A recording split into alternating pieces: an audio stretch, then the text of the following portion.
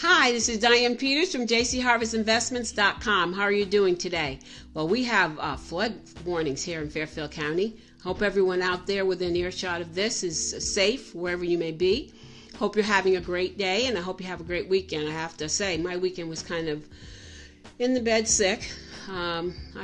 Crazy as it may sound, I'm allergic to junk food. It's sad.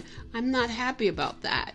I just had some chocolate, and it was really good, expensive 90% cocoa chocolate candy bar, and it just did me in. I get the worst allergic reaction when I eat junk food.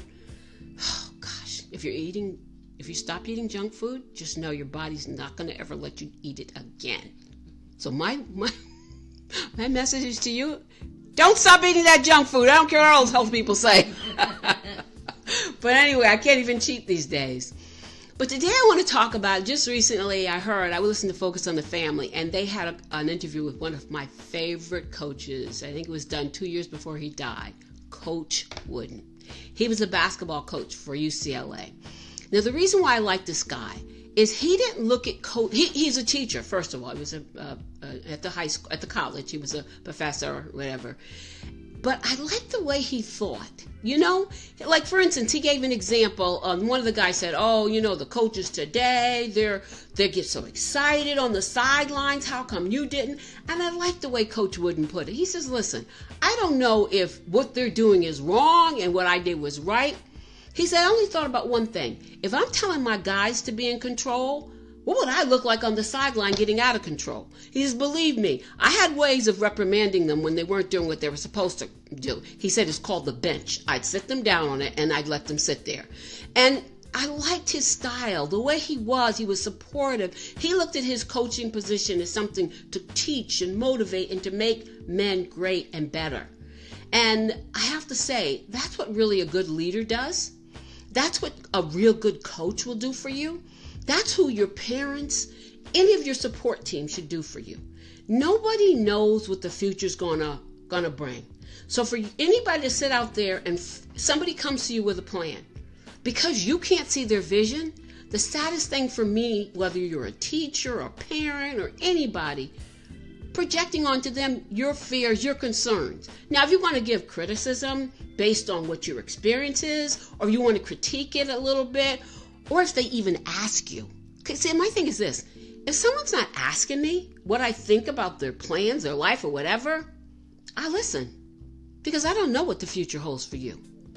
And I have to say that is the most important point in any position you take. For me, it was my mom. I'm telling you, I went through some horrific things, and my mom was just always there to support me. I've had bosses in my life who supported me as well, and I've named one of them. I've also had my boss, one of my other favorite bosses.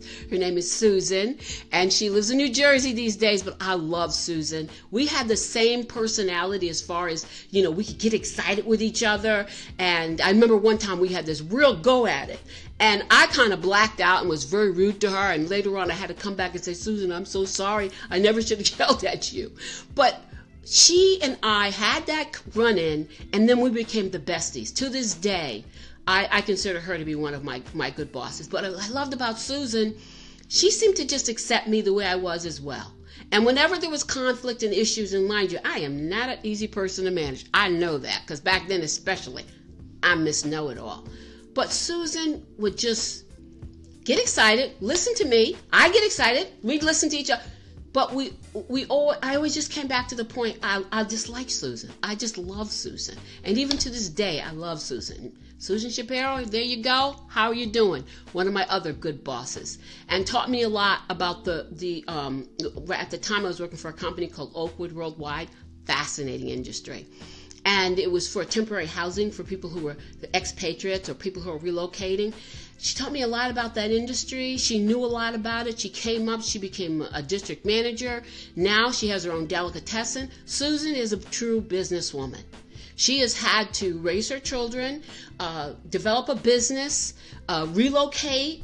I mean, her life has changed. And Susan was she's so much fun.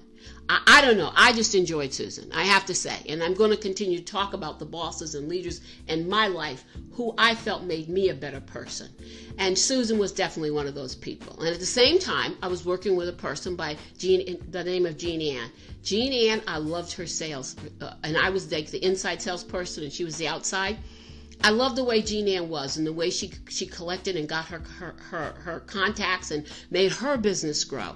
Once again, I'm in the midst of two very powerful women, and I know I'm powerful too, but we all enjoy, at least I did, the interaction. And I also had my Pamela, who was also very strong-willed, and I loved her too. We were in a dynamic office. I think several times in the Northeast we were like number one. I even won a trip to Hawaii. But because we had our conflict, we bump heads, but when it came to coming together as a team, we were able to do it. And we had a couple other personalities that came our way and got involved, but we worked together as a team. And that's truly what it takes. And not everybody can do that. I realize that. I'll be honest with you. I could never be a coach. I could never be a manager because I don't have that ability. I'm always going and I'm going 100 miles an hour and I don't have time to pick you up and take you with me. I have to be honest with you.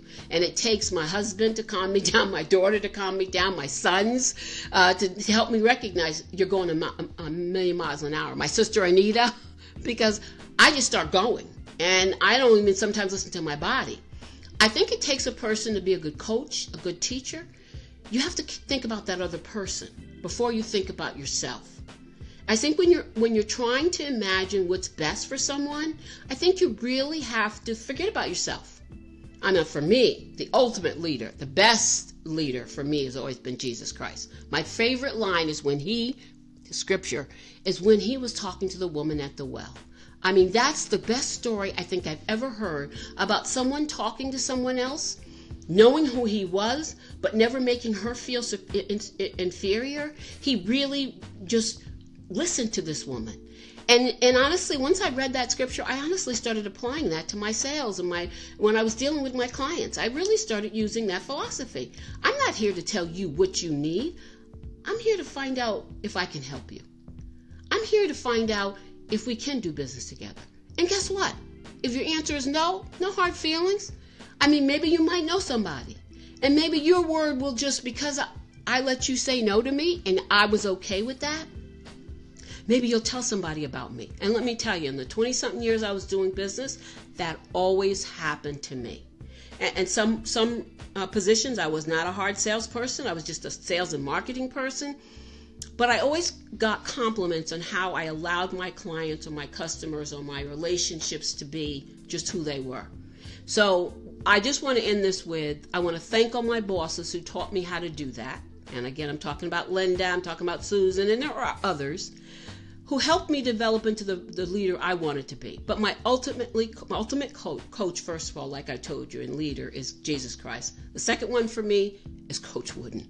He was the best. If you don't know anything about Coach Wooden, he loved quotes.